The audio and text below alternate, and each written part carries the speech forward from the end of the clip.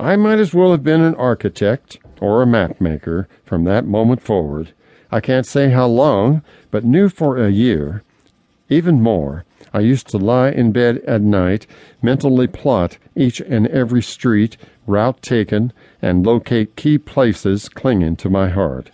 All were amazed how perfectly I could get around on 3 return visits. One day, this stopped. I didn't know it. That trip was an expedition, meeting travelers bound to their points of destination. There were fine porters, the conductor who treated us so well, all spanking clean in black trousers, white starched jackets, and chef hats. They became our friends, serving us sandwiches. For special, we visited the dining car. We looked forward to this. The whole car was full of chit-chat people, taking seats at their tables with the finest of everything. We couldn't help but notice the broad array of all entering. One group of gentlemen came in standing erectly, not too tall to tip the high ceiling of the car with brightly hung lamps. I noticed one in a 3-piece suit who was the spokesman for the other 2. He had a crisp white shirt, a tight knot at the top of his matched silk tie setting off a dark navy suit, and black shine shoes. I noticed his strange round glasses didn't slide off the bridge of his nose. Other gents walked in casual, wearing Western attire, tight-fitting pants, wearing shine cowboy boots. They sat close to our table, so I could overhear their conversation of business and ranching. Further through the car was bright laughter from a lady dressed lightly for the morning hour, as though they'd been out the night before. Others seated and had huge linen napkins in their laps, received their breakfasts, and were enjoying entrees of the morning. I couldn't help but be distracted by the scenery we were passing as we sat and talked, waiting for the waiter to come to our table. I saw the biggest menu I'd ever experienced. I saw what I wanted, checked with Mother, making sure. She knew I'd love pancake with eggs, bacon, and a glass of milk. The water glasses were filled by the waiters. Every one of the staff was a Negro.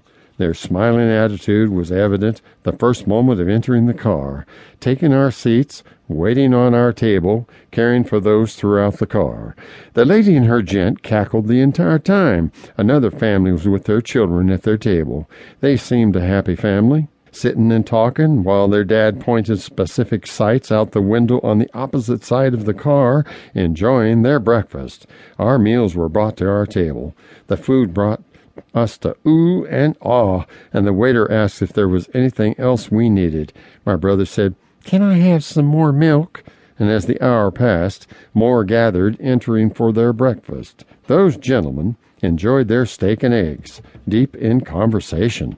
The elder one reached to his pocket and withdrew his dark brown knobbed pipe, was packing the bowl softly with his thumb on the tobacco. I watched him light his pipe. After sucking his pipe, it left a trail of curling smoke into the ceiling of the dining car. What was pleasurable was the aroma, and 2 continued comments regarding the fixtures within the car. I noticed the plush carpet entering. This was my first remembered train trip.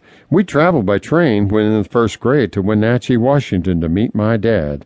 That morning, rocking on the rail, I paid attention to the finery of well-set tables, white china platters, big bowls for those wanting cooked or cold cereal, and fresh fruit. That was a fine meal as we made our way west.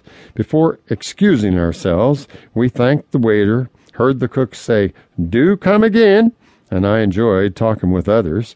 There was a Swedish couple withdrawing their basket with their food. The lady was sweet. They unfolded their linen, making a table for their meal of cheese, sausage, and homemade bread, and fresh fruit she offered us. They prayed for their food and God's care, and insisted we accept oranges. I was ready to take a walk between cars when one waiter staff asked if we'd like blankets, magazines, or a bar of candy. What was special was standing between cars, feeling the wind on my face moving north. The glow of the fields of corn, farm, and fields was so beautiful, standing erect, line on line through Iowa.